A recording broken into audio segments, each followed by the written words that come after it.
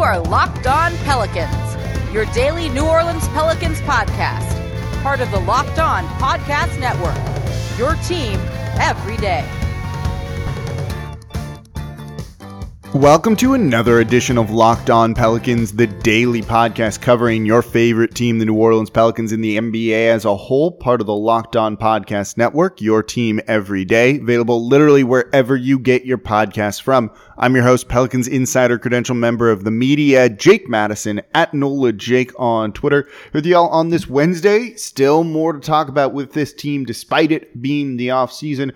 We've got a couple of interesting updates on the coaching search, and I'm not going to spoil everything for you because I want you to all go read some of this stuff yourself, but we're going to talk about it, particularly the coaching budget for next season in terms of a head coach. I think that's kind of telling. We have an idea of what that number might be. So where's it put you in relation to other teams around the league? Where's it put you in the relation to the top head coaches in the league? I think is worth looking at. Then in the second segment, with a lot of names being floated out there, some are retreads, or guys with experience, I should say. Some are young and up-and-coming head coaches. There's some data out there. There's been some research done on which is the direction to go, and we'll talk about that here in the second segment. Then in the third segment, I got to get a few things off my chest. I've got some complaints about the NBA. Part of it has to do with Defensive Player of the Year. I'm not upset Giannis won it. I'll explain why. And then part of it is with the broadcast of the NBA, and I'll explain what that is that you can probably guess. So let's dive into it all in today's edition of Locked On Pelicans. Before all that, though, today's show is brought to you by Built Bar. Go to BuiltBar.com and use promo code LOCKEDON, and you'll get $10 off your next order.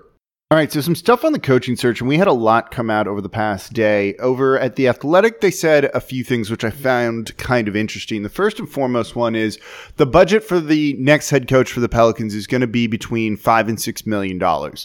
This is not going to be, they're not going to bring in a guy that they're going to offer $10 million, $11 million, which is what the top of the line head coaches in the NBA get paid. Guys like Popovich, Spoelstra, Rick Carlisle, and such. You're going to be looking at less than that, obviously. About half that to some degree, which can still net you basically a guy that'll be in the top, between and when we don't fully know coaches' salaries, they're not really reported like NBA players are. You don't need to fit them in on the salary cap and anything. This is just more an internal organizational budget kind of thing. So if you pay a guy $5 to $6 million, it's going to put you in the range of maybe like the 12th highest paid to like the 9th highest paid. I think it's probably the range you're looking for.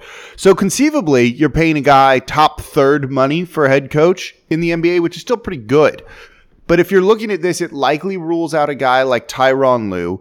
It likely rules out a guy like Jay Wright from Villanova as well, who coming into the NBA, maybe being the top college coach that you could hire, is going to cost a whole lot. Those guys don't make that jump for nothing, particularly a guy who's won 2 national titles.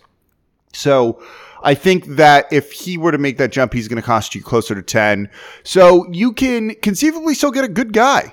I don't think that's necessarily a mark of a cheap franchise. When they hired Gentry, it was $3.5 million, 3.4, something like that. And he's gotten raises over the time to kind of push him into that 5.6, whatever range was. So they're upping the budget significantly with this.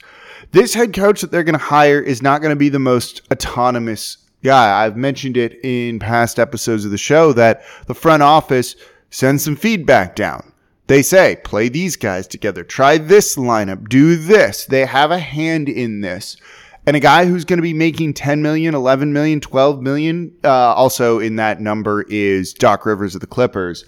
Those guys aren't going to listen to that if you're paying him that much money. If you hire a guy like that, you want him to coach and he can just do his thing, or her thing, I guess, in theory. So I don't see this as being kind of out of the ordinary or cheap or anything like that, and kind of fits in line. Also, of that Athletic article that Joe Vardon said was that Ty Lue is maybe a front runner for this job. This was echoed by Mark Stein to a degree, though Mark Stein doesn't think that it will end up happening and that he's probably going to go to either the Nets or the Philadelphia 76ers, more ready to win setup than the Pelicans have, and also maybe with higher budgets than what the Pelicans have. And Lue would require a lot of money to go to any team, I think, being a championship winning head coach. And that's something we'll get into in the next segment too, because I find it kind of interesting, the retread versus young up and coming guy debate, which is worth looking at as well. But what was really interesting is, and maybe this is actually the biggest takeaway from this, is that the front office, David Griffin, had thought about maybe firing Gentry in December, that early on in this tenure, he realized that this wasn't the right fit.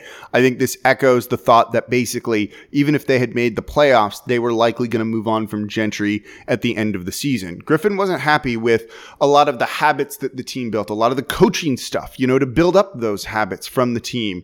And because of that, they had to make a move. And it was basically said in there or reported that, maybe if it was December, they would have fired Gentry and hired Tyronn Lue to be the head coach. They didn't because Lue wasn't available. He's with the Clippers, so they couldn't go and hire him and bring him in, which what's interesting about this to me is not so much that they wanted to fire Gentry, but how seriously are they going to be considering Chris Finch as a candidate if you say you want to interview him and you really like him, but you weren't going to fire your head coach and make him the interim head coach? And I think that kind of says a lot about Finch's place here with the team this season, next season potentially too, that if you think this is a guy that might be a head coach, you could have given him a really strong audition for him to kind of go out and get it. Or is he part of some of that bad habit building too? Potentially, I'm not saying he is. Now, for the Athletic article, the Pelicans didn't comment on any of this. They won't comment on any of this thing. So this, you can try and read into where it's coming from if you want. But I find the Chris Finch aspect of it and the not firing Gentry in December thing almost a bit of a bombshell. It means that clearly Gentry wasn't going to be around next season. They don't want to bring him back. And that they really are upset with some of the things he's done with this team, growing these guys, the development of these guys, maybe not really getting there. Zion come back, they started winning, so what can you do, right? But they were always going to make a move at the end of the season.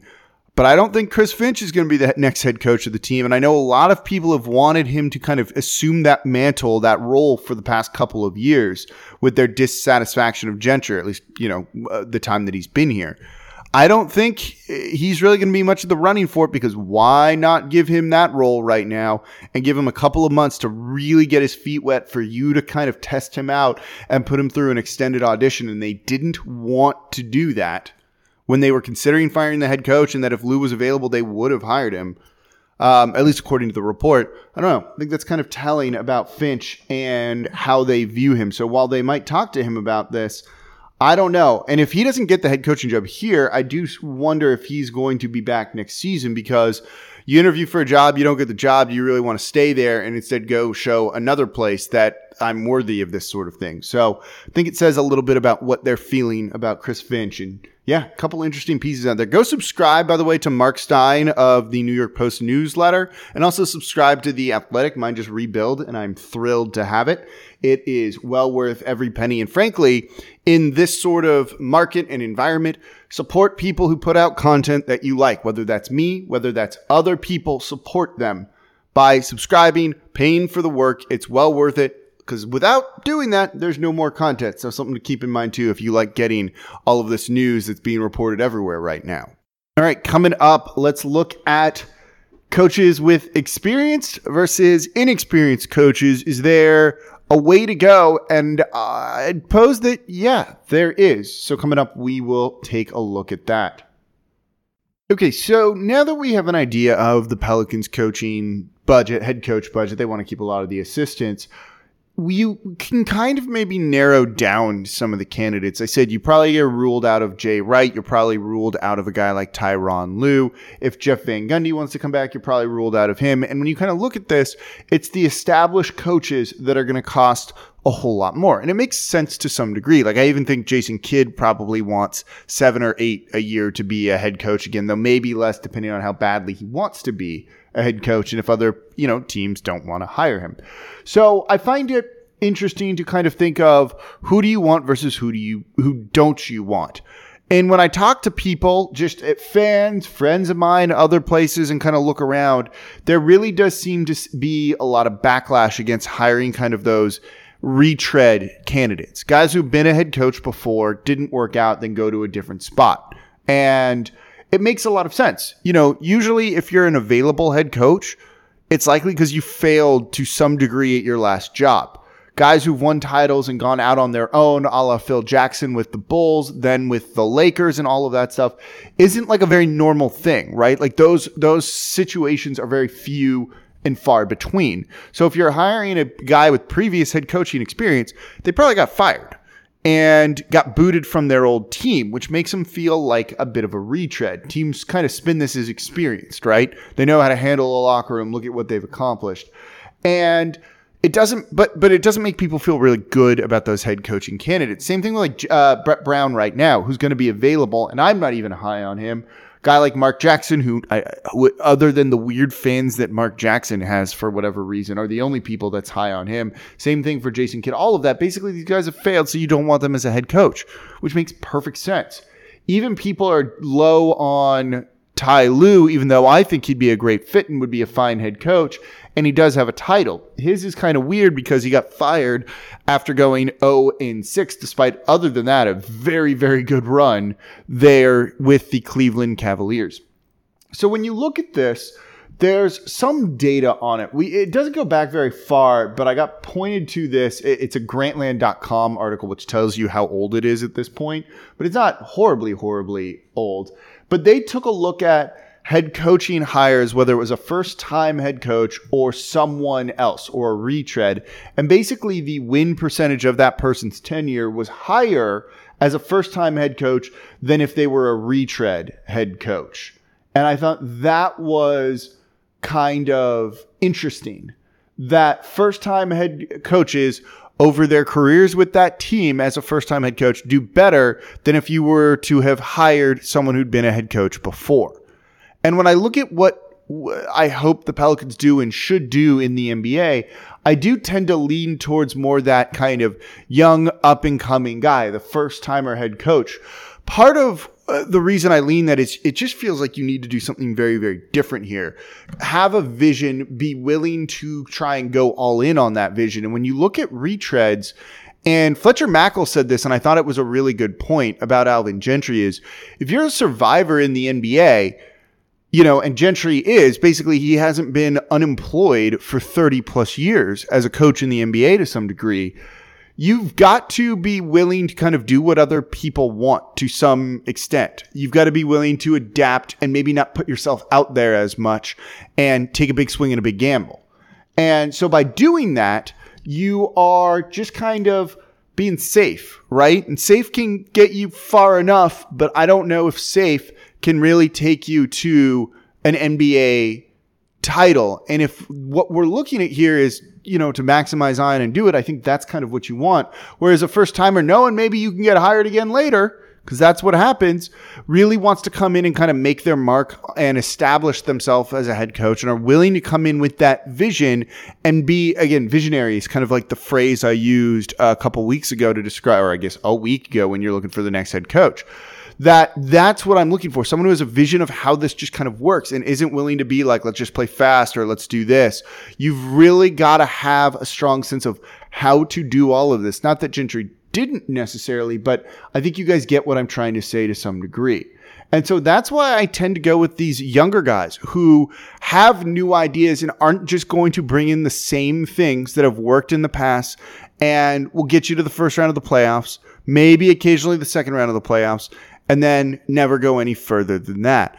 I think you kind of, maybe the floor is higher with some of these retread coaches, but certainly the ceiling maybe isn't as high as it would be for some of these young guys. And that's why I kind of tend to lean on that. When you look at guys who've been head coaches and then jump back into being a head coach right after, you didn't have time to learn anything new, to go to a different team, to experience different things, and then use that to your advantage to be better in your next stint. Look at a guy like Monty Williams, who failed here in New Orleans, but then got some seasoning with the Spurs, with the Thunder, with the Sixers, and then is now appearing to, at least in the bubble of his first year with the Suns, have a lot of success. And he's taking a dramatically different approach. I've talked to people around the Suns and people that cover the Suns, and they said as much. That he's much more of a player's coach, less of a disciplinarian, and all of the stuff that doomed his tenure here.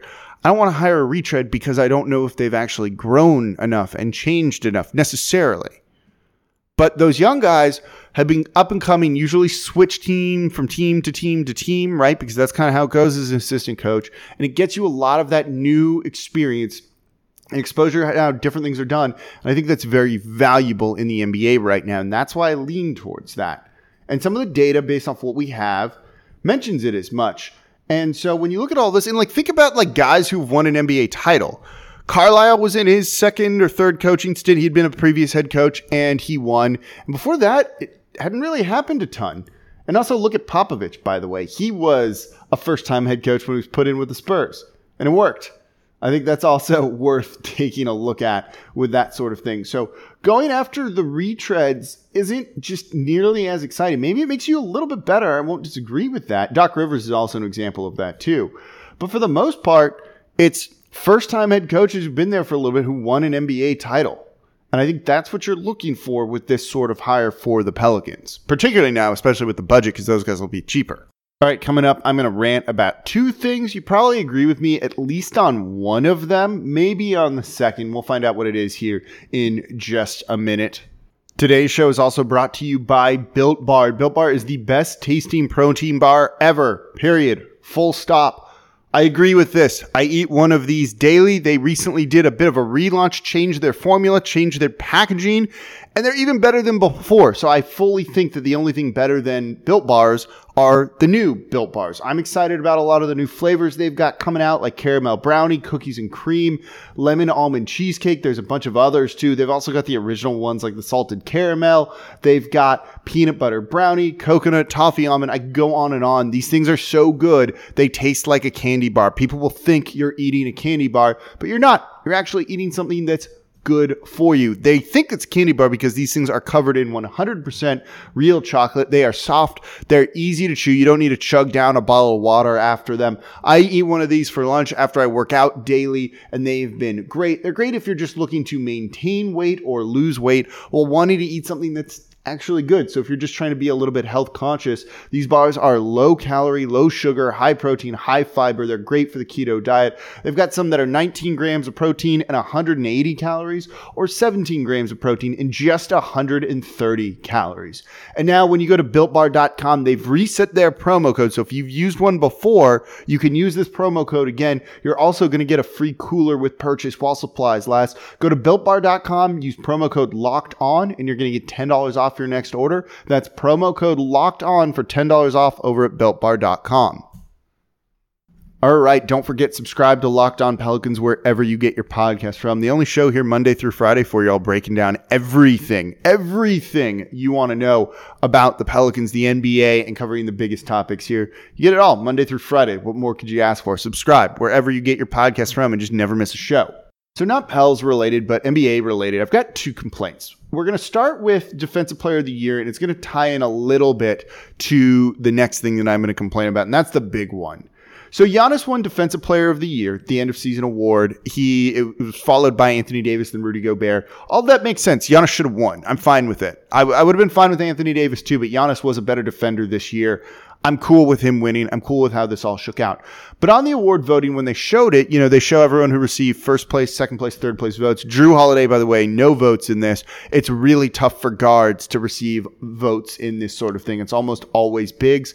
I don't think you don't need to read much into that. He's also not going to make, I don't think, one of the first or second all defensive teams either. But regardless, he's still a good defender. But with this, someone gave Andre Drummond a first place vote. And this bothers me for a number of reasons. First and foremost is some of these NBA players' contracts are tied to these end of season awards. You've heard of the Rose Rule, other things like that. It's tied to this stuff. So having a voter that doesn't take this nearly as seriously bugs me because it's tied to someone's money and you shouldn't mess with it by not taking it seriously. It's one thing to call for a person's job, I think. I think it's another when you just don't watch the games and you have this all-important vote and then you just do whatever. I don't like that. I think that's kind of a stupid thing. The other thing is that person, whoever did this, has that vote and it's keeping it from someone else. They really cut down on the number of people that vote on these things, and these are coveted things to have and in a way legitimize you as an NBA analyst, commentator, writer, what have you. And to hold that away from someone when someone clearly doesn't care about their job is disappointing because this is a tough industry. I mentioned it in the first segment. Subscribe to newsletters, listen to podcasts, pay Patreons, and pay to go behind paywalls to keep top quality content out there. But this is how you get bad NBA content, by this dude, whoever it was, going and voting Andre Drummond with a first vote. It's dumb. Drummond shouldn't be on any of these things. So it's disappointing to see that, and just kind of hurts the NBA discourse as a whole, which I don't like. And yeah, there you go. But that ties into the next thing. And that is, there's that article on The Athletic from Mason Sherwood-Strauss, which I really disagree with. And maybe we'll go into this on another day, if you will let me. And talking about the ratings with it. And the reason the ratings are down from 2011 to now 40% is a big number, blah, blah, blah. And he makes a claim of why it is. I don't think it's that. I think it's really because the broadcasts at times suck, or this is part of it. Chris Webber is freaking awful on the call. Awful. So is Mark Jackson too. But regardless, Webber has been really, really bad. His opening analysis of this Clippers game was, well, Paul George, playoff P, who's been struggling, needs to play better and should just get hot. Like, if that's the analysis you're going to give us, especially as a former player, right? Like, come on. We can do better than this. He's so annoying during some of the games. Like, it is annoying. It makes it less fun and less enjoyable for me to watch basketball, that if I wasn't having to stay up until the Clippers Mavs game ends so that I can recap it on Locked On NBA today, I'd have just turned it off. It was a blowout. I don't need to pay attention to this. But if you have a good analyst like Stan Van Gundy in the game before, you can keep me through a blowout because I want to hear what they're saying, because I'm learning something and I feel like I'm being educated about the game and getting some insight that you don't get elsewhere. And Webber and a lot of these broadcasters just don't give you that whatsoever, and it makes for a bad experience. And I would not be shocked if people just turn off the game because of that sort of thing. I hate it. This is not that hard to put on quality NBA content that is both insightful and accessible. Do you want to be jumping into PER and some of the statistics that we use to kind of inform our decisions and how we talk about the team? Like, no. You've got to be very careful with how you do that. Getting too much into scheme, I think, in a broadcast that's supposed to have a large appeal in terms of what they're doing defensively, offensively, can be a little bit tough to do too. You can get too granular with it and it turns people off if they don't know some of the terminology and other things. You've got to try and make it accessible and explain it in an easy way. So it's a fine balance to do, but Webber and some of these other guys just do not do it at all. And it's horrible and it's unfun to watch these games because of that, even if the game's close. I found myself at times putting on radio broadcasts of this stuff because I don't want to have to listen to them and trying to sync it up. And then it's off a little bit, and I hate that too. One of my least favorite things is if you're at a bar watching a game, one TV is like on one side of the bar, the other TV's on the other, and for whatever reason, they're off by like half a second. It's the worst in soccer, where all of a sudden you hear one half of the bar screaming because like a goal happened and you know it's coming, and you kind of lose some of that, the like climactic buildup to a goal in a soccer game or something like that on your side of the bar because you just know what happened. So what's the point, right? And so that's kind of disappointing. So broadcast really makes a big deal in this, but when you can't sync it up like that with the radio, it makes it kind of tough to watch at times. So this is something the NBA really needs to look at. And the good news is you have a lot of really good people out there. I just don't know why they are not elevating these people to the main calls. Like Doris Burke is wonderful. Stan Van Gundy has been wonderful. And I don't mind calling people out by name when they're bad at this sort of thing. So there you go. I needed to rant a little bit. I'd be curious to see if you agree with me on some of the broadcast stuff. Does it make you turn off games? Let me know on Twitter at NolaJake. Also, don't forget, subscribe to Locked On Pelicans wherever you get your podcast from. Here Monday through Friday, breaking this all down for you all. And that's going to do it for this edition of Locked On Pelicans. Go check out BuiltBar.com. Use promo code LOCKEDON for $10 off your first order. Your next order. It can be your second, third, or fourth order. It doesn't matter because they've reset the promo code. Thank you all for listening. As always, I'm your host, Jake Madison, at NolaJake on Twitter. I'll be back with you all tomorrow.